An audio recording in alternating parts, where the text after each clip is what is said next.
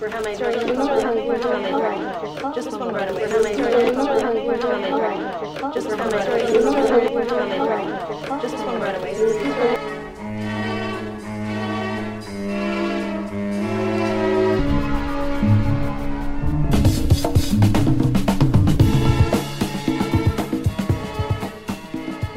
people probably don't know, because they aren't people who make podcasts in Canada that don't get paid for it, that this is Canadian National Day of Podcasting, December 1st. And we thought we'd do one, right, Steve? It's a Kindop miracle. I'm contractually obligated to do that. Yes. Yes. Every time Kindop is mentioned. Yes. Yes. And 10 cents goes to Hanson Brothers. It does, oddly enough. I don't know. And they had nothing. Not the hockey players, unfortunately. No, weirdly enough, just goes to Hanson. And they had nothing to do with the song Shebop, which is interesting. Exactly. I don't know why they get it. It's just which is about female masturbation. Yeah, that's right. That's what they say. I assume that's what Cyndi Lauper said. Did she say that? If she said that, yes. I heard her once say that her mother came up to her once and said, is that song about down there? And she went, yes, Mom, it's about down there. That's awesome. Cyndi Lauper. I have a lot more respect for Cyndi Lauper than I did when she was famous. Yes. I like most guys who were at the time 18, 19 years old, you just think all music that girls do is stupid. Yeah. Because you're an idiot, and then you grow up. And she actually had a killer voice, and she's a good storyteller as a musician and everything. Yeah. A lot of use for her, as they say it in Newfoundland. Me too. Yeah. No, she's okay. Yes, it's Sterling Cooper, David Steve, and it's technically this is episode 100, which is kind of cool. This now we can go into syndication. Make the real money will be on your TV. We're available on Tubi. Tubi's great. Tubi has all the Dean Martin celebrity roasts. So yeah, that's a good thing. By the way, which are horrifyingly racist. Oh, I know. Like, horrifyingly. I know. They're funny. Funny. Isabel's my wife. People don't know this. My wife Isabel is from Quebec, and she didn't speak English really until she was 18. So she's never seen these things. Yeah. And she was watching Foster Brooks, who she's never seen before. And I said, it's one joke, but he does it really well. And yeah. And you get Don Rickles, which it's funny. Him being horribly racist is funny. Everyone else is like, that was weird. But when Don Rickles does it, it's like, that's kind of funny. Well, Don Rickles knows it's a joke, right? Like, and everybody knows that when Don Rickles does it, it's a joke. Yeah, right? and that's what even at the end of his performances, that's what he says. Look, these are just jokes. Yeah. I wasn't intending to offend anybody. You know, and if I did offend you, and then of course he would pick on anybody who's been offended, which is even better. But yes, we're going to talk a little bit tonight about the whole series, I guess, which makes sense because we watched it, but also kind of maybe a bit of a deep dive on what they did about history, because that's an interest of both of ours. And stay tuned. We will have some information about our upcoming project near the end. So you have to listen through. You can't just fast forward because it won't work. It won't work. If you fast forward, you scrub through it, it's not going to work. Yeah. If you fast forward, you disrupt time and space, and the Nazis win. So don't fast forward. Yeah. Well, obviously. I mean, let's. You don't want the Nazis to win. Exactly. Well, some people do. Well, don't go there. I know I started it, but it's okay. It's hard not to. We'll both end up ranting about Trump or something like that. So. Yes, exactly. And or in a series of other people. Exactly. Yeah. We were to have a few different guests. They all sort of fell through, and it's fine. We may do more. We may do more of something. They just come to us. And it's like, what, we should talk about that on that show, and maybe we will. So there's still possibilities. Who knows? We may talk about Mad Men again in the future. That's what I'm saying. I mean, it may be something comes up. It's like, hey, does that remind you of that? Let's hop on Zoom and talk a little bit. John Hamm is Fletch apparently now, so. John Hamm is Fletch. I think he'd also make a great live action Archer. So which there's talk of a movie there. I want to. What I like as a person who has, I do have nostalgia. I'm also aware of enough of what Don says in the final episode of season 1, when he says it's a dangerous thing, a delicate thing. I'm sorry, but also nostalgia is dangerous, frankly, because usually the past is not good. Yeah, things generally get better. Yeah, because when we tend to romanticize things, right? The past is always better than the present. That's right. When 9 times out of 10, the president is shitty, the pastor's shitty, it's all shitty. It's in a different way. Like for you and I in like 1972, we were, what, 5 and 7. Yeah, that's right. The world is a little bit different when you're 5 and 7. It's pretty, and right? You know what? And if you got a pair of shoes and a bike and you got food in your belly, everything's perfect when you're 7. I once got a television for Christmas, my own television. Oh my God, you're my hero. It was only a small black and white one, but I could go into my bedroom and watch Star Trek Sunday afternoons, and I didn't have to worry about my parents. Who didn't like Star Trek, right? Yeah, my dad hated all space shows. I just, except the real space stuff, the Apollo missions, things like that. I know we all like that. And so, I mean, I look back and I do get somewhat nostalgic, but then I get, broken back into the 60s was actually pretty horrible. One of the great things that Tom Hanks says in the series, the 2000s, is the episode about television, is he says, Mad Men had no nostalgia for the 1960s. It really doesn't. It's warts and all, right? Yeah. Yeah. This is what it was really like. Yeah, which I like that. And again, because as somebody who thinks about cultural studies stuff and nostalgia and stuff, and somebody who's now middle-aged, I've been thinking a lot about nostalgia in the last few years, and nostalgia is okay because we can use nostalgia as a way of kind of escaping from the normal, average, everyday crap that we deal with. We can. Right. We can go back, as I do, I go back and watch episodes of Columbo or, the Rockford Files or Star Trek. Yeah. Right. And I can go, I can, and I can, of course, now I perhaps might have an alcoholic beverage. When at the time, I probably, that's right. It's a little different than when it was at 7. Right. Even though he's from Nova Scotia, folks, he wasn't drinking yet. It was when he hit 9. Oh, yeah. So, but, and you can just kind of isolate yourself from that, and it makes you feel good. It really does. It really does. I mean, the other day, partly due to this sort of nostalgia we're talking about, but also partly due to the fact that cannabis is legal, I bought the entire run of the series, The Time Tunnel. Right. It was only $12. It was $12. It was $11.99, and I've been watching them, and they're fun. I'll say this. I mean, the history in it.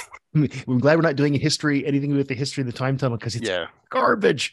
Yeah. But it's still a fun show, and I still look back and go, "Oh, I remember that being on TV, and that's nice." And So I mean, one of the things that this show did, that Mad Men did, is it looked at regular people. Yeah, they're privileged people, but they're regular enough.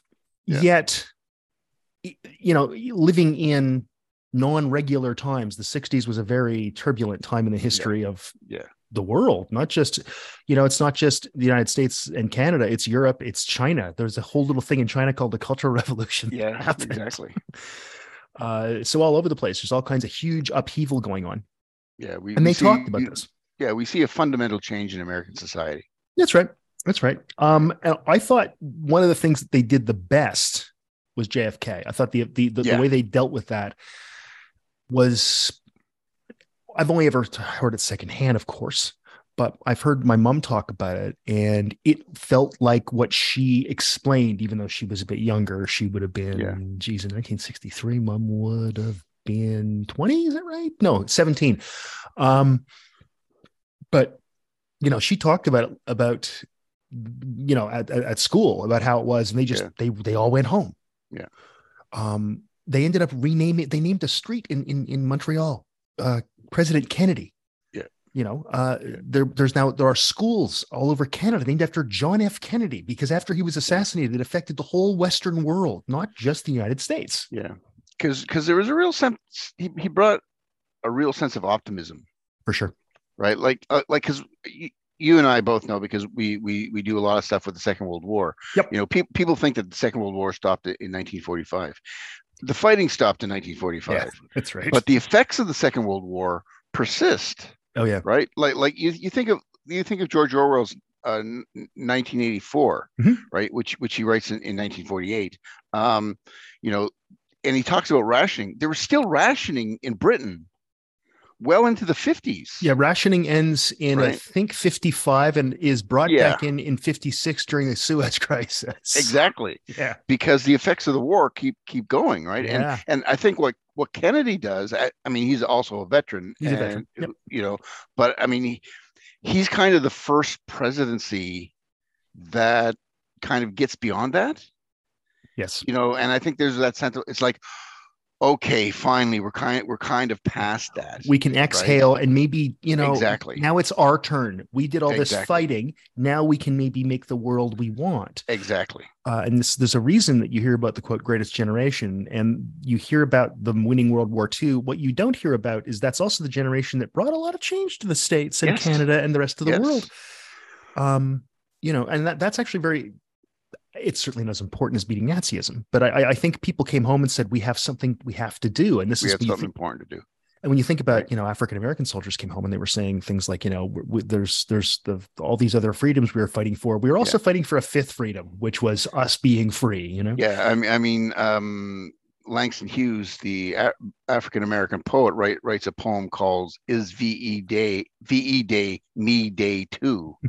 Meaning, we went over there and we fought for inequality. We fought against racism. Yeah. Does that include look around? Me? Yeah. Right. Yeah. So there were a lot of complicated issues that come out of the Second World War. And Kennedy getting elected and not wearing a hat. Yes, exactly. And they mentioned that in the show. And my mom, I remember my mom telling me that my grandfather was struck by the fact that Kennedy didn't wear a hat. Yeah. And that's when he stopped wearing a hat. It's like, well, if Kennedy doesn't have to wear a hat, neither do I. Yeah. And we kind of see that in the show when like the Hotel California episode. Yep. Right. In which there are all these sort of Californians without a hat and sort of, casual. And there's Don. There's Don in his wool of Rick Brothers suit and, getting heat stroke. Exactly. Wearing a hat. And it's like, there he is. He's the 50s man. Right. Exactly. And the other, generation. The other seminal thing about Kennedy, of course, is the Cuban Missile Crisis, which they also handled, I thought, really well at the end of season 2. And again, thinking about stories my mother told me about how they didn't get homework because the nuns were like, well, why bother? When the missiles arrive, I don't think trigonometry is going to be a big deal. Yeah. So trigonometry was important in designing the missiles, but that's an entirely different thing. So they handled that, I thought, really well too. Yeah. MLK, I think they did a really nice job. I thought they did a really good job on that one. Using the Paul Newman stuff, so and all good that kind of stuff. When Mad Men was at its best, that's what it did. It's sort of seamlessly blended historical reality with the fakeness of the fantasy of the show, the fiction of the show. Yeah, it felt like you were watching a docudrama and not a drama. And that's exactly. I love when that happens, when things are done properly. And I mean, I can't think of a whole lot of TV shows. There's not a whole lot of period piece TV shows. There's some. The Americans did a very good job of that for the looking at the 80s. Of course, they're also supposed to be Soviet sleeper agents in the United States. The premise is different. But there's episodes where you see the Reagan Evil Empire speech, things like that. And I remember that, for example. And the Cuban Missile Crisis they handled, I thought, tremendously well. And this is when people realize things. Well, I remember Pete saying, Trudy, you don't understand these bombs. It doesn't really matter where we are. Because we really kind of see, the death of one world and the birth of another one. That's right. Right. The death of that kind of pre-World War II world, and the birth of what we might think of as the nuclear age. Yeah. Right. I.e. the Cold War. Yeah. Right. And this is probably why people like you and I identify with this show so strongly, because we are the Cold War generation. We are what we are. The Mad Men, Mad Men generation that begat us. Yes, exactly. Right? Exactly. We lived through the Cold War. I mean, it shapes us, right? It shapes everything we do, right? And I've talked with Jason Book and Stephanie Tyler and Oliver Rockside about Deep Space Nine. And Stephanie doesn't really like Deep Space Nine, but for people like Oliver and I, it's great because it's like the Cold War in Star Trek. It is. It really is. And so for us, this world, this sort of Cold War between the Klingons and the Federation, we know that because that's the world we're used to. Yeah. Right. Like suddenly going to war with Russia. Right. There was a kind of, oh, this is familiar. right? It's funny. My daughter said to me just when Putin invaded Ukraine back in February for that the 3-day special military operation, and she said, "How do you deal with this?" I said, "Kid, I lived through the Cold War. This was called Tuesday." Exactly. And I had a weird response to that. It was like, it was almost, I don't want to call it relief, but it was like, but I know exactly. Okay, this is normal. This is normal. I know. And that's horrible that it was. I know. It was a terrible feeling. And as I was feeling it, I knew it was a terrible feeling to have, but it's like, oh, we're back to normal. That's right. Okay. So that's our enemy. Okay. So that's clear now. Now it makes some sense to me.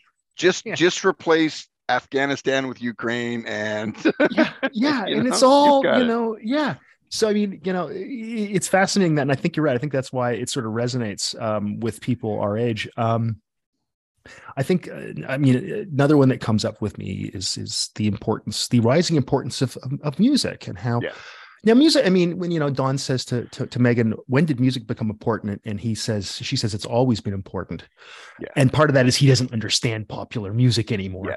Yeah. But part of it too is she's not entirely right there. It isn't always important. No. It was always important to her because she's 25 years old and she's been a teenager in the 50s when the teenager was invented. Yep, exactly. I always say that the most important day for music was the day transistor was invented. Oh God, yeah. The transistor radio. Yes. Right.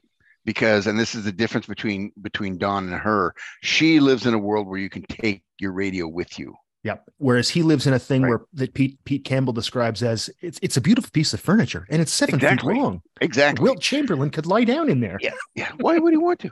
I mean, we had that too, right? Totally. We had that kind of stuff, but we also had small little transistor radios. Yes. And like, for example, during the summer, I used to camp out back in my parents' place in a little tent with a transistor radio, and I'd lie there and I'd listen to the Montreal Expos baseball game. Wasn't it the best? Because I did exactly that. Right. And literally exactly what you're describing, including listening to Expos games on the radio. Yeah. And so in some ways, it's like social media and Twitter and all those things. People say, "Oh, right. Twitter's done this, Facebook has done this." No, they haven't done that. No.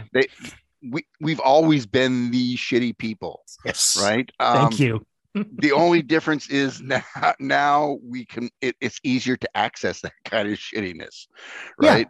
Like music was always important, but now they could travel around with it. And I mean, and you see this in the fact that we think of the Vietnam War of actually having a soundtrack. Yes. I've always said it's got, wars are horrible, but the Vietnam War had the best soundtrack of all the wars. Yes. But, you don't think of, with World War II, what do you think of? I think of guys going out and meeting girls from a local town and going to a dance and there's a big band playing. Exactly. But I don't think of them listening to music anywhere. Whereas when I think of Vietnam, I think of guys going through the jungle and listening to Jimi Hendrix and their transistor radios as Charlie's shooting at them. Exactly. Yeah, exactly.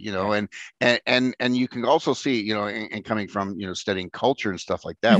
One of the things that we always talk about is how things incorporate other things, right? Like culture incorporates other things. So like, for example, the animals, we got to get out of this place. Yes. Right.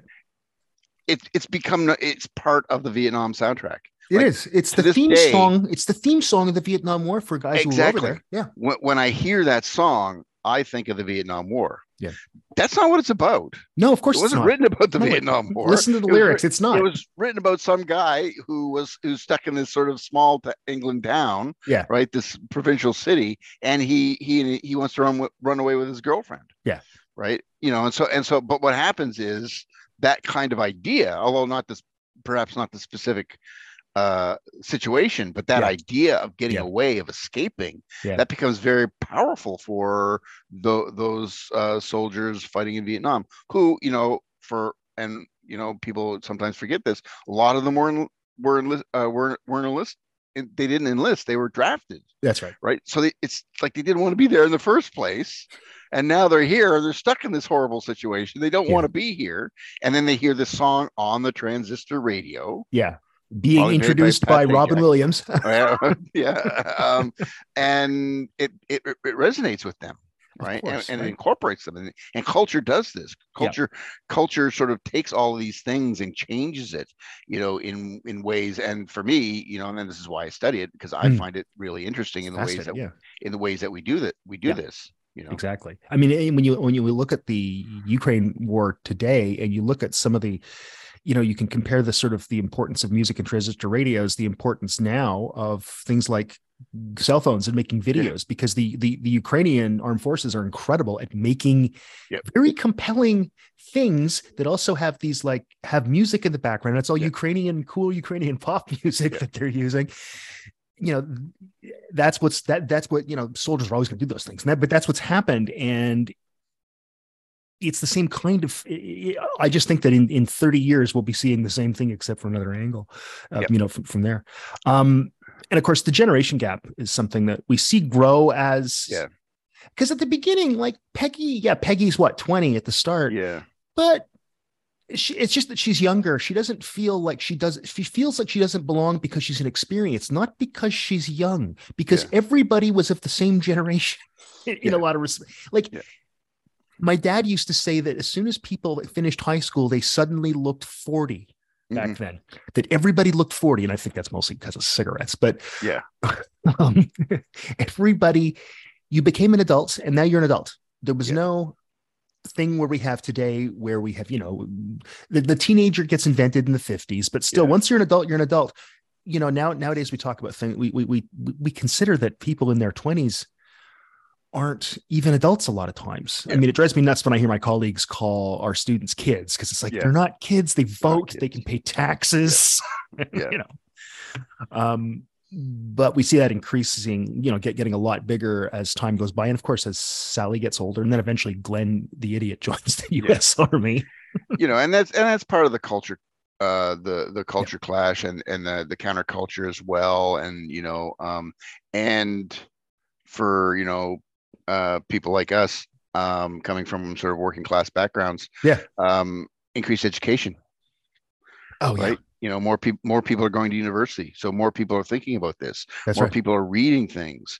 Right. And then suddenly they're reading people like Marx and stuff like that. And they're reading about other places and new ideas. And when you're a kid, I mean, even now at 55, I'm always fascinated by new ideas. But certainly when you're a kid and you're kind of absorbing all these things, soaking all these things in, and then you become like a 20-year-old and you go to university, and then you got a bunch of people talking to you about this kind of stuff. It's like, this is great. This is the greatest thing I've ever done. Exactly. This is better than sliced bread. Remember your first week of undergrad, and you're like, this is amazing.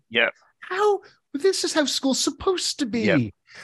This is great. And there's all kinds of girls here I've never seen before, and they're all good looking. I went to Western. There's a lot of nice looking women at Western. It's something that I think the show, as much as it could, it handled it well. I don't think it could do too much, because I mean, there aren't a whole lot of super young people. We have younger people. We have Stan, we have Ginsberg, we have Megan, we have Peggy, and they do see the world a little bit differently than Dawn and Roger, and obviously Bert, who just sees it as a place that Bert basically sees it as the earth as a place that he can exploit. So you could leave him out. But again, the show is about that generation. That's right. Right. The show is not about Peggy's generation. Not really, no. Right. It's about that and that's why I think we get that really great scene at the end with Dawn and Leonard. Right. When Leonard is having that kind of breakdown. Right. Like this show was written for guys like Leonard. It really is. You know what I mean? Right. Not even for us as much as it resonates for us. It's like written for our parents, or at least from the perspective of our parents. Oh, very much so. Yes. The first year it was on, my dad was still alive, and my mom and dad watched it every week. Because it was like, oh my God, we're back where we are from. What's going on? How is this happening? And so that, and in some ways that, and once you make that decision, then that decision sort of determines how you write the show. And so that's right. You can't have a lot of younger people in there, because it's not about the younger people, and you can't have a lot of older kids people, because it can't you can't have kids have a whole different subplot. What the kids were there for, Sally and Bobby, and I'm convinced that the Sally storyline gets bigger just because Kiernan Shipka can suddenly act. They get lucky and they cast a 6-year-old, and by the time she's 8, she's like, oh, she's better than most of the people on this show. Let's give her some more lines. Whereas Bobby just still has a pot on his head. But the show isn't about still the kids. My favorite scene, though. I love that because I think that's from the very first episode too. No, second episode. And one of the things that they kind of got, then they didn't, was the importance of the Vietnam War, because they get the ubiquity of it. They get the idea that it's always on the radio, that people are always talking about it. Starting in about season 3, it literally comes up in one way or another in every episode. It's either in the news in the background or somebody mentions something. But it felt that was good. Like they should have done that. That's great. Because I remember that in the early 70s, late 60s of it was just the Vietnam War was everywhere. And I don't live in the States, and it was everywhere. Wait, what could they have done better there? Do you think? Because there's something hollow and missing. Well, there are no consequences. Okay, there you go. Right, there are no consequences. And part of this is a lack of the fact that it focused on that older generation. But this was a country that had a lottery, for people who were about to be enlisted, right? I think was it your birth month that they did? They did this kind of, I can't remember exactly, lottery draw, and everybody in that birth month, or that group born in that grouping, whatever it was, got enlisted, essentially. got drafted. There's and I was kind of hoping they would do this with Dr. Greg, is that kind of the returning soldier, who, especially in a show in which part of Don's backstory is the effect of war. Part of Roger's backstory is the effect of war. I think almost all the older male characters, except Bert's too old, but the rest of them, there's always a war story. Freddie Rumsen, right? He's some kind of special ops guy, because he knows Roger knows how many people he killed, or some kind of sniper. Duck Phillips killed 17 men at was it Okinawa or Iwo Jima? Okinawa, I think. Okinawa, I think. And when Guy McKendrick gets his foot cut off, Roger comes in and goes, "It's like Jesus, it's like Iwo Jima out there." Yeah, exactly. Everybody's got that war in their background, and then we hear that Stan's cousin does get killed in Vietnam. Stupid Glenn joins the army. Joan does say, I hope they all draft you and go into Vietnam, and I hope you remember in the jungle that you're not fighting for me because I don't like you people, which is, pretty nasty thing to say. But you're right. No consequences. There's it happened to all other people. With perhaps other people. Perhaps the exception of Joan. But even that, she's better off with it. Without she had already told him to get away, go away, right? So there's no real consequence of that. There's no Johnny get your gun, right? There's and especially and once Abe leaves, once Abe gets stabbed by Becky, I love him laying there in the ambulance going, everything you do offends me, whatever heck he says. It's just so great. But once Abe's gone, the counterculture stuff is there, because we see Megan's friends in Los Angeles. We see Peggy go to these, do stuff, but we don't have anybody who's actually in it. And I get that, because the show isn't about that set of people. It's about people who had corporate jobs on Madison Avenue. But it was pretty powerful thing in the world. So people knew people who were killed and stuff like this. This was a a war for Americans unlike any other one. In part because it was televised, but just because it was so even World War II. I mean, they talk about the telegrams and coming, and that's, but the war was far away, and they didn't know about it, and they did not quite understand it. Here, people are worried about their sons, and they're seeing it on TV at the same time. And when they go downtown, they might see a guy with on the back of his car has a bumper sticker with the Viet Cong flag or something, and their kids out in the rice paddies getting shot at by that. Exactly. I mentioned that because a friend of mine actually, who's a draft dodger, had a VC flag on his car. Right. It's like, you could have chosen not to do that. Yeah.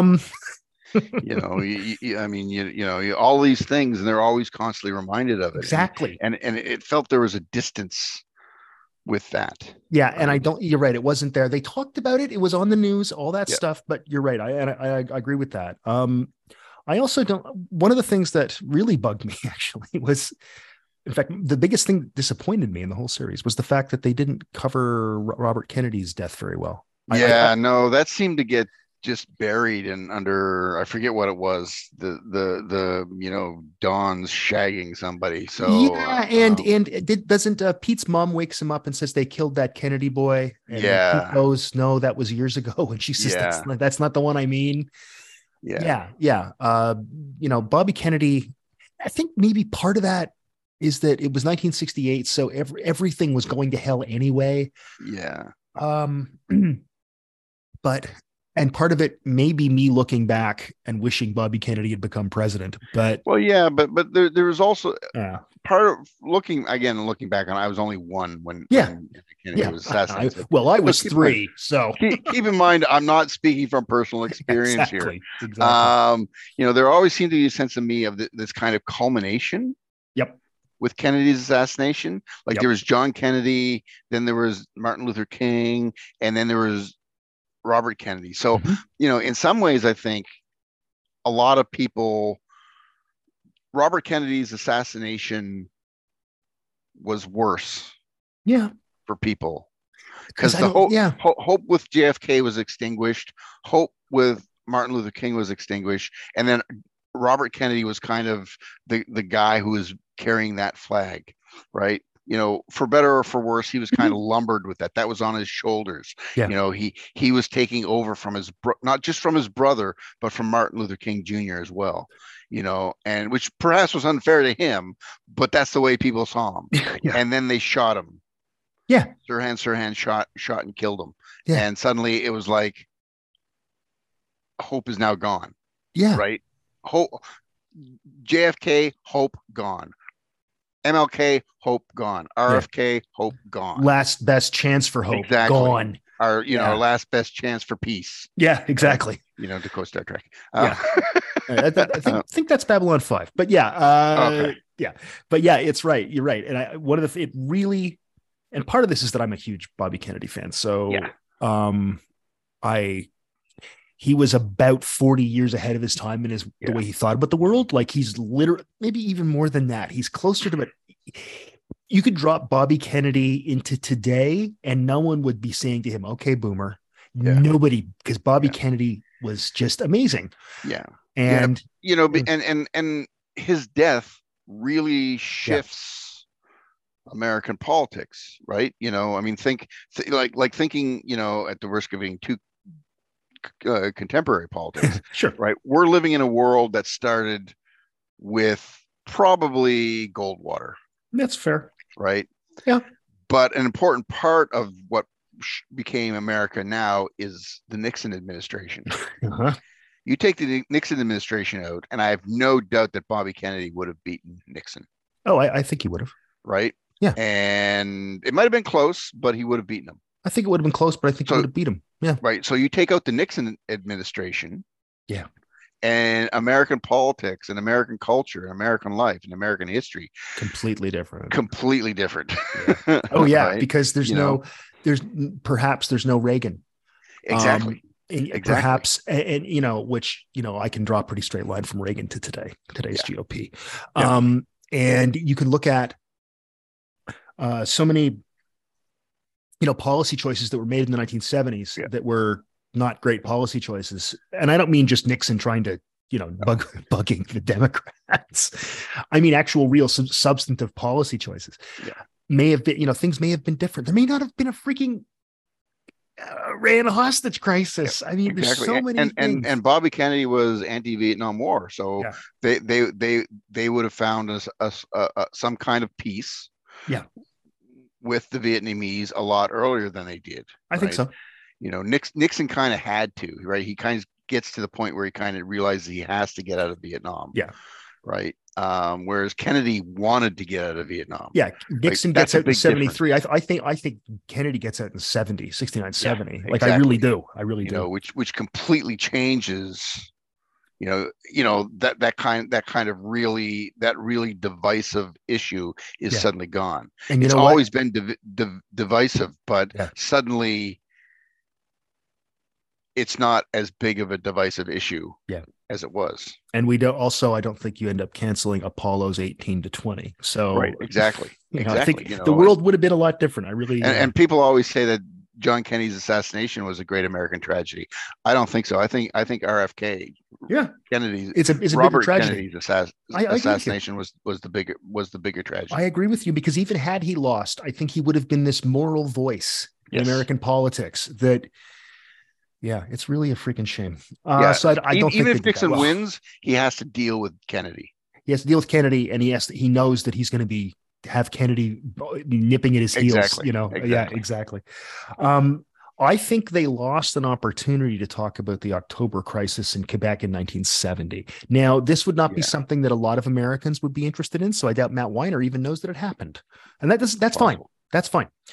But there were a series of kidnappings. There were terrorist attacks in Quebec. Nothing like 9/11 or anything. No. So when I say terrorist attacks, you think 9/11, you think of 7/7. We're talking about people died. They killed James Cross. But martial law ends up getting declared in Canada in October of 1970 during the last episode of the series. Of course, Megan's gone by then, but Marie's still there. And Emile, I have a feeling Emile spent a little time in jail. I would think so. Because there's the story about how they would round people up. The RCMP would round people up at night, and then they would bring these lists, and Pierre Trudeau would look at them and go, "But I know these people. None of these people are in the FLQ. Please release all these people." But I think they could have done something. I'm not surprised they didn't. But Stonewall, I wish they would have done something with Stonewall. Stonewall is like the big one. Yeah. Right? For me, that's the big one. Right. With Bob, I know we lose Sal, unfortunately, early, but Stonewall is the big thing, right? It's a big thing. The beginning of the gay rights movement. Yeah. I mean, I know it happens in 68. So it's kind of like the later part of the series. That's right. But still, there were still attempts by queer people to raise the issue of queer rights, even in the 50s. And we've got Bob Benson, who's a closeted gay man. We've got Manolo, who's gay and probably a murderer. We had Sal, and we had Smitty, not Smitty, Kurt. Yeah, Kurt. They're both named, wasn't he Smith and Schmidt or something? But yeah, Kurt. So we had gay characters in the show. Yeah. And of course the MC at Megan's surprise party for Dawn, I think, was gay. So there have been gay people in the show. So I really wish they would have touched on it, because it was a big deal. Yeah. It was something. I mean, I was literally taught about it in U.S. history in high school. Yeah. And that's in the early 1980s. Like, that's how important it was that I was being taught about it in Canada in high school. Yeah. So I wish they would have touched on that. People don't know about that was a real, I don't want to say a blind spot, because you're right, they did deal with it. But again, there was a kind of distance through it. They at the risk of sounding too dismissive, gays became victims. Yeah. Right. The gay characters became victims. Yeah. The only one who wasn't was a foreigner. Right. So it's like, oh, right, he's a foreigner, so you know what they're like. He's easily dismissed by the other characters. That's right. Yeah. And so a lot of the gay characters, because they're in the closet, I understand why, and there were a lot of course, queer people in the closet. But they remained there.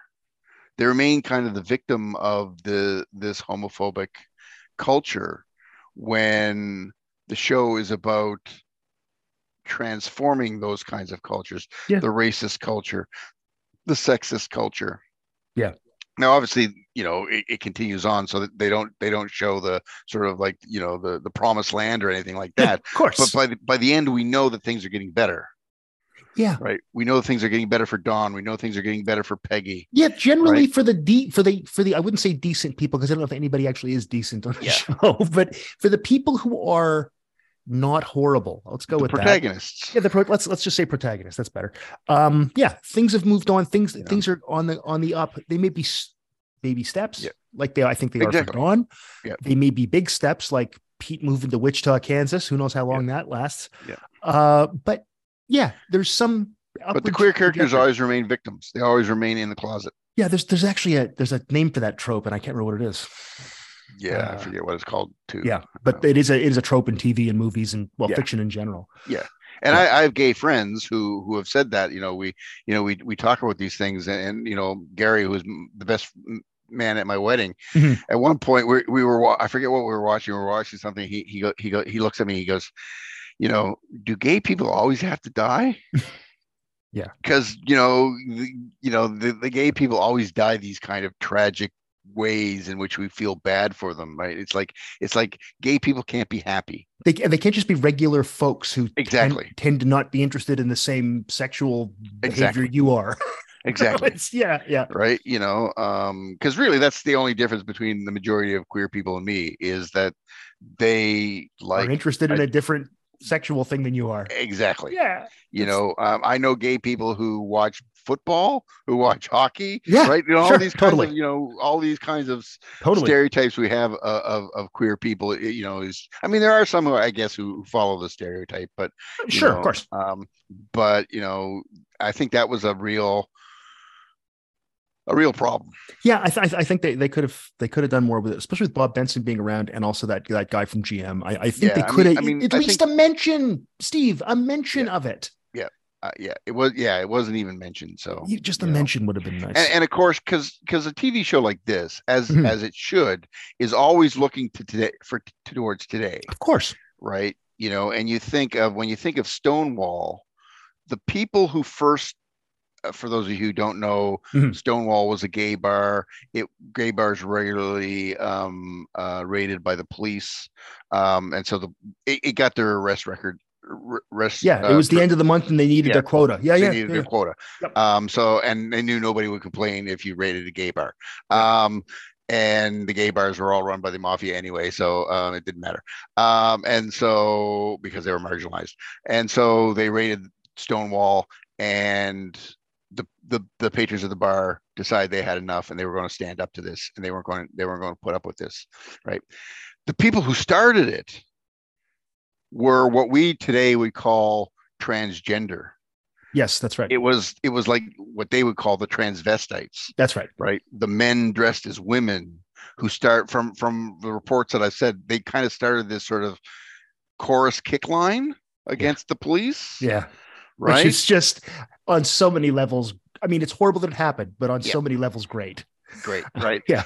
And then all the other sort of like butch lesbians and gay men looked around and said, well, if they can do it, if they can do it, exactly. It's like this almost this kind of internal rivalry within the groups. It's like we're not going to let them take all the glory. We're going to do it, right? And there was a story about one transgender person who just kind of rips a parking meter out of the ground. Yeah, and that's kind of when it all kicked off.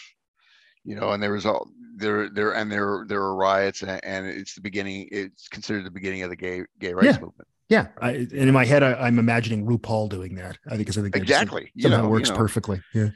And so the result of that is our new view of transgender, our ideas of gender, our ideas of sexuality, that comes in a large part from Stonewall. It does. Right? I mean, again, Stonewall doesn't start it because there are people before. Of course, back into the 50s, even before. Yes. Yeah, but this is kind of that key moment. This is the moment where into the mainstream. Exactly. I was just going to say that it gets into the public consciousness. And as I said, I learned about this in high school U.S. history class. you might wonder why, Dave, aren't you a Canadian? Yeah. And I think we had Ontario in one of your courses you can take in high school is U.S. history. So I took it because it seemed more interesting than early modern to me. So I did that. Just because you know what, basically I wanted to somehow get credit for reading the book Baa Black Sheep, and I wrote a book report on it, and I did pretty well. You mean the show? Oh, you have it right there. Oh, there we go. Boy. Ladies and gentlemen, he's holding Greg Pappy Bowington's book. Yep. I wish they'd reboot that and do it. Oh, I know, like that book, because that's an intense book. Yeah.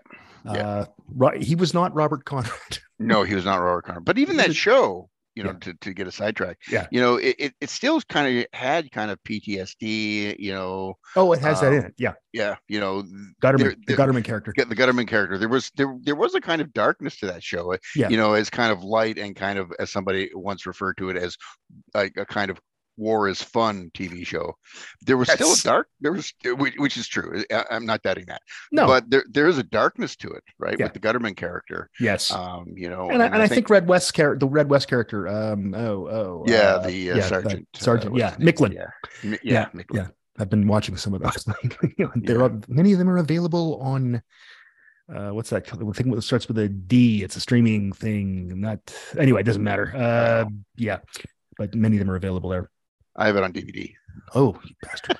You should rip those. You should probably rip those in for me. I've been trying to rip. I've been trying to rip some DVDs for somebody else. It hasn't been working well. Okay. So it doesn't always. It depends on the DVD. Yeah. I have to figure out how to work it properly. Okay.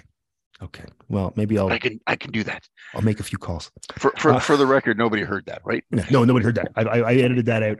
I was not talking about illegally pirating things. No, not really. No. You are allowed to make a single copy as an archive. That's okay. legal. That's legal. Ken Herndon tells me that's legal, and he knows more about shit like that than I do. So I think he said that. And if he didn't, it's his fault. So it's fine. So Justin Trudeau, if you're listening to me and you're trying to come to get me. Hey, he was on RuPaul's Drag Race the other day. Go talk to Ken Herndon. He was on Drag Race Canada the other day. It was actually pretty cool. Ken. Exactly. It's just arrest Ken generally. Yeah, I'm not vain enough to think that Justin Trudeau is listening to my conversations. No, I don't think so. I think I believe he has a job. Yeah, he doesn't really give a shit about what I think. So, I think he's probably got things to do. The show gets criticized for the lack of African-American experience stuff, and I'm of two minds about it. One mind is they're right, and the other mind is, but that the world the show lives in didn't have a lot of black people in it. Exactly. Yeah. So for verisimilitude, you kind of shouldn't have too much. Right? Yeah. You'd have some secretaries, maybe a copywriter. Yeah. Or an elevator operator, perhaps. Yeah, exactly. I still want to show about Hollis. Yeah, me too. Hollis sounds interesting. He seemed interesting. There was a level of sort of don't screw with me, Whitey, just below the surface with Hollis, which I liked, by the way. That's not me being critical. Yeah. So I don't know what to think about that. The show isn't perfect, clearly. No. I don't know how you would have done this with this show, I guess. It would be difficult. And that's all, as you know, I'm a big fan of Columbo. Yeah, I've heard that. And that's always a criticism of Columbo is like, it lives in a very white bread world. Extremely, yeah. But that's the world that Columbo was in, right? That was the point. He was going into these rich white people and bringing them down to size. That's right. Right? There weren't a lot of rich black people in California at the time. Right? Well, there were, but they all played for the Rams and the Lakers. Exactly. But even they would have difficult sort of fitting in, right? Like totally. I'm a big fan of the kind of the Rat Pack stuff, Sammy Davis Jr. Yeah. Right. Even he, as popular and as famous as wealthy as he was, he had problems fitting in, being accepted into places. Well, you should take a look at that Dean Martin roast of you want to see some racism? Yeah. Watch the one of Sammy Davis Jr. Yeah. Oh boy, was I uncomfortable. Yeah. Yeah, exactly. And so you're right for and I'm about to have this discussion with one of my classes next term when I teach the Adventures of Huckleberry Finn, which uses the N word. It does, right? And it's like Twain's caught. He wants to be realistic. Yeah.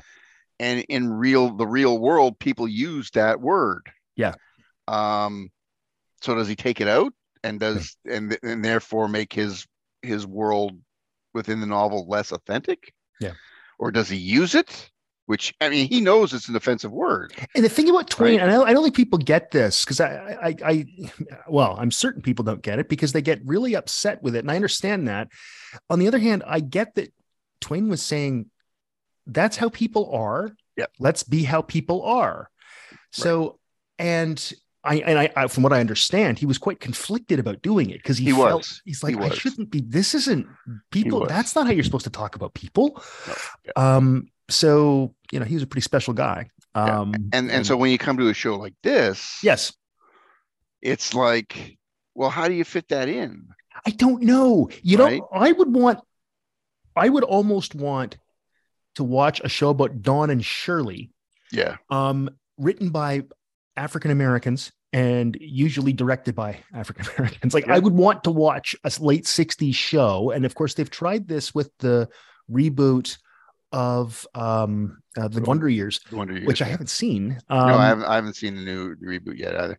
But they've tried that there. Yeah. I don't know how it works. I have no idea. But I think that would be, in fact, be a fascinating thing to watch. It would probably be infuriating and make you angry and sad, but fine. Yeah. TV can be that way. But yeah, I'd like that. So I don't know what they do. Yeah. I just don't think it would work. It's difficult. I mean, the only thing they could do was just have more scenes with the lower characters, the lower African American characters, with Shirley and Hollis and people like that. Yeah. Because, look at the problems that in the show that people like Peggy and Joan are having. Yeah. I know they're women, but they're white, right? Yeah. Now imagine if you're black.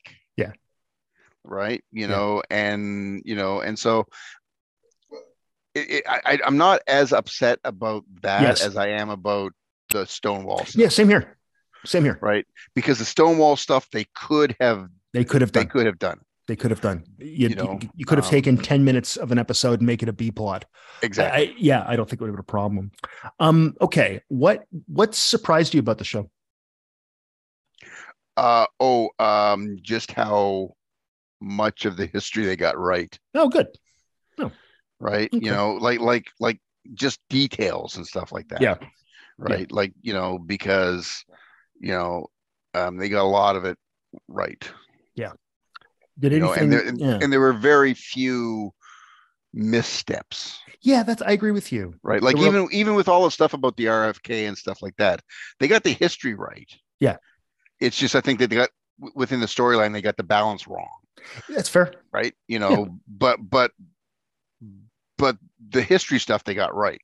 Yeah. It was the commentary and the stuff that they kind of, the balance was off. But and again, just because I'm used to history shows, even shows that I like, not necessarily worrying too much about the history. Yeah. The time tunnel. Or MASH. MASH is horrible with history. I know. I mean, awful. Radar's reading a Superman comic book from the 1970s. It's like, that kind of stuff drives me, and it drove me nuts when I watched MASH in the 1970s, Steve. Yeah. And I was a child, a literal child, going, that's not from 1952 or 3 or 1 or whatever year it's supposed to be. Yeah. Yep. Yeah. And keep in mind, MASH is one of my all-time favorite shows. So I'm not knocking a show I just like, right? Yeah. But they didn't get the history. I mean, understandably, they weren't trying to at all. No, it's a different kind of show. This is sort of American realism, sort of. Yes. Yeah. It actually fits well with the time. It's a nice. It's like a mid-century novel in a lot of respects. Okay. What did you think of the ending? I liked it. Okay, good. I think it ended like as we talked about. I had a lot of issues with some of the people in the last episode, right?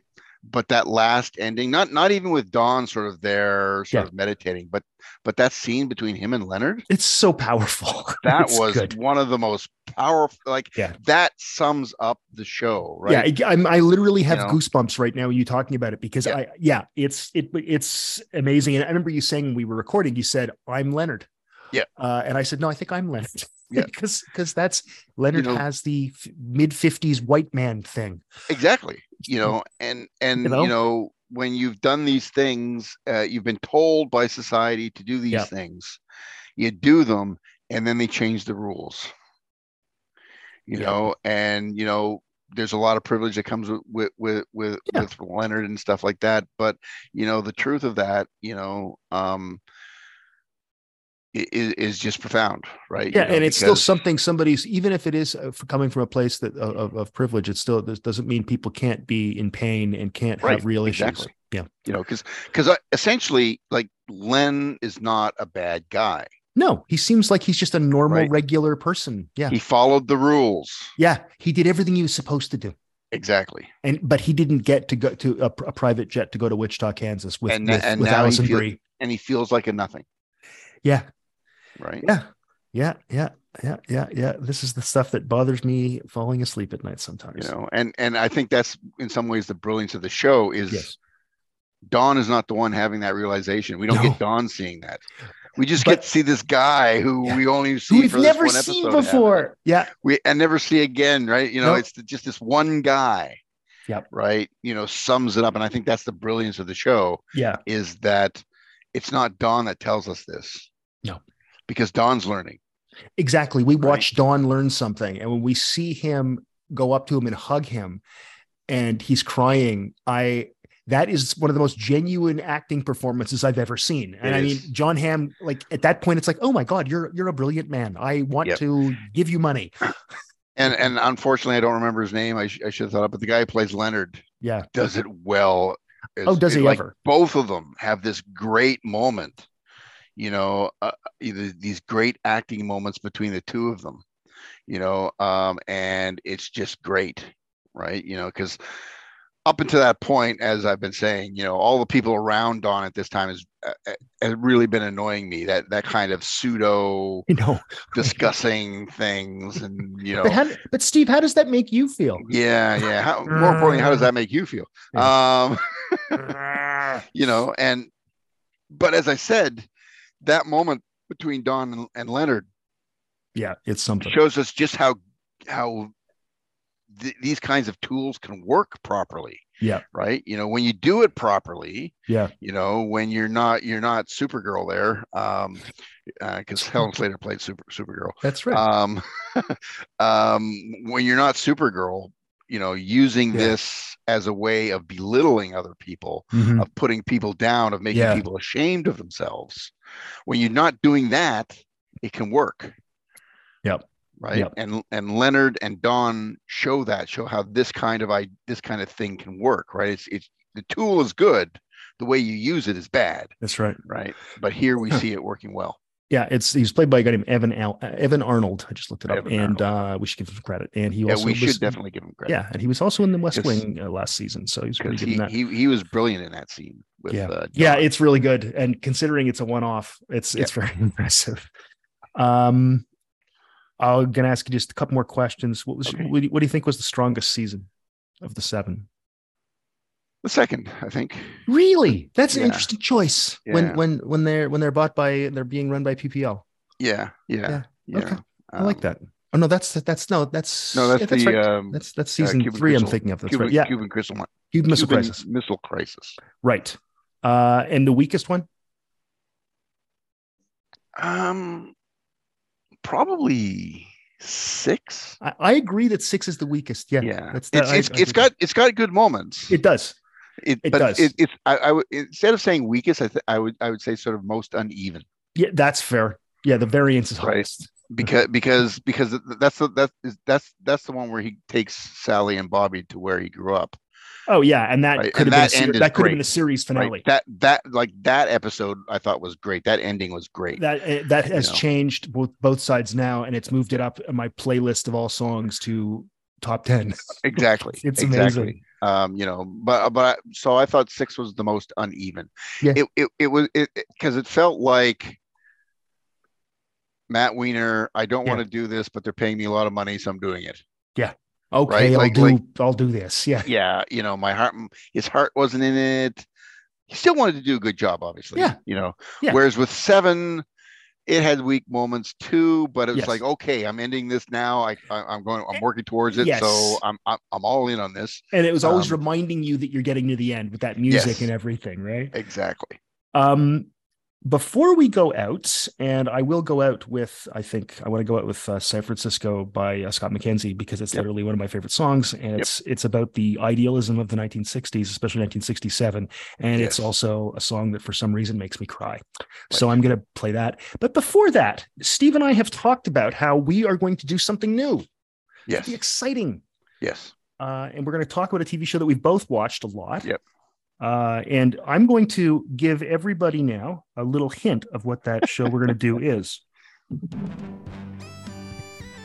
Yes, starting in probably January. Yeah, probably January. Probably January. Steve and I are going to start covering the Rockford Files. We will talk about the show. I don't know what we're going to do. I don't know what we're going to say. I've been asked to make sure at the end of each episode I say, what did I miss, Steve? Okay. Okay. So I'll do that. Cool. And the tentative title is $200 a day plus expenses. Mm-hmm. Yep. And this was Steve's idea. So Mad Men was my idea. This was Steve's idea. I look forward to this. This is going to be a lot of fun. Rockford's one of my favorite shows ever. Yeah, one of my favorite shows too. You know, and we don't have to worry about spoilers. Yeah, exactly. Because if that's going to be great. Yeah, because I have not seen every episode of the Rockford Files. I know that for sure, but yeah, you will. I know enough about it. Yeah, that I don't like this. You know, and that's the other thing as kind of wrap up to Mad Men. You know, this was kind of like a novelistic kind of thing. Yeah, very much so. You know, you kind of had to follow it through, but you know, so we don't have to worry about that with the Rockford Files because I know the Rockford Files well enough. You know the Rockford Files well enough that we don't have to worry about spoilers. We don't have to worry about that. And the great thing is also because it's episodic television, we don't have to worry a great deal about. So what episode did that happen in again? Exactly. And I just can't wait till we get to Don't Send a Boy King to Do a Man's Job and talk about Richie Brockelman. Yep. And also James Garner is one of my all-time favorite he's actors. So good. And everything he ever did was good. Yep. How to Support Your Local Sheriff. Watch that. So good. Yes. I mean, some of the gender thing is a little problematic, and of course, and you can, but the scenes between him and Harry Morgan in that, unreal, comedy gold, right? You know, and go back and watch him in the movie Grand Prix, where he's literally driving a Formula One car, and when they were filming that movie. They took them out to drive Formula One cars, and it turned out that he was good enough that he became basically a amateur race car driver. There's in the episode had the one with Richie Brockelman and the Egyptian stuff. He actually wins a car race, and Graham Hill said, if he would have taken a couple of years, he could have been a Formula One driver. Like that's how he was a natural at driving. All the other actors couldn't do it. They could never keep the car in gear and stuff. And James Garner was going around freaking Monaco. And that famous kind of J turn that he does in the Rockford Files. Yeah, he invented that. Oh yeah, that's his thing. That's his thing, right? Yeah, he was showing the stunt drivers things that they didn't know. Oh yeah, he invented, like he did a lot of his own stunt driving in the Rockford Files. Yeah, I mean he didn't do it all, obviously, but he did some of it. And that kind of J, what they refer to as J turn, right? Yeah. They refer to that as kind of like the Garner move, right? That he kind of invents that. Whenever Isabel does like a U-turn or zips into traffic quickly, I always say the same thing, and that's I say, make sure Mr. Rockford has an accident that takes him off the case permanently. Hey Steve, what I missed? Did I miss anything? Did you want to mention anything? No. I feel like I had to do that. Yeah, you had to do that, but I can say you have not missed anything. Thank you, buddy. You got it. Right. I just want to say that this has been great doing this with you. Thank you. And I'm glad that I had a chance. And I said this before, and I'll say it again. Yeah. I did it just so that I could work with you. Thank you very much. You wanted to do a podcast on Mad Men. I said, "Oh, watch it. Sure, why not?" I'm glad you liked it, though. I'm glad that we have somewhat similar tastes because if it was 2 years of you going, and then there's another episode of this fucking piece of shit. Fucking Dave. But no. I'd always thought about watching it as well, so it gave me an excuse. But really, I did it so that I could do this with you. No, I appreciate that. Thank you very much. That's very kind. We'll go out listening to San Francisco by Scott McKenzie, and you can imagine me crying. I will see you. We'll be talking online and stuff. But I will see you sometime in January, and we will talk. We haven't decided yet if we're going to talk about the pilot or not. Nope. Folks, just as a programming note, I will put the first episode of $200 a day plus expenses in this feed, and then it'll also be on in a new feed. But it will just be the one. It will not be cluttering up your Mad Men stuff, but just to remind you that it's there. On that note, you should watch Rockford Files anyway. You should watch Rockford Files anyway. I bought a DVD box set for like $35 or something on Amazon. So it's certainly out there, and I'm sure you can find it streaming somewhere. Thanks, man. Thanks. If you're going to San Francisco, be sure to wear some flowers in your hair. If you're going to San Francisco, you're gonna meet some gentle people there. For those who come to San Francisco, summertime will be a-loving there. In the streets of San Francisco, gentle people with flowers in their hair.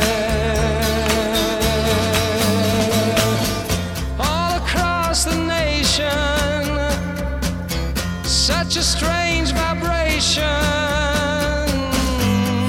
people in motion. There's a whole generation with a new explanation. People in motion. People in motion. For those who come to San Francisco, be sure to wear some flowers in your hair. If you come to San Francisco, summertime will be a-loving there.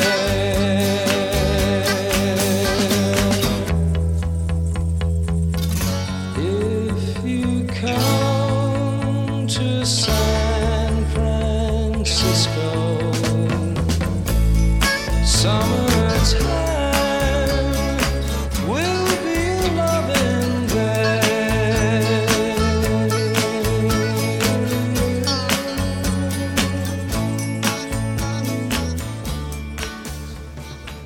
Where's my fucking mouse pointer? There it is. I should leave that part in. Where's my fucking mouse pointer?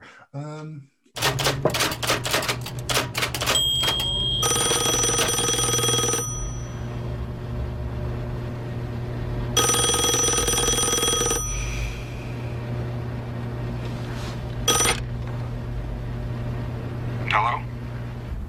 Hello? Peggy? Pizza House!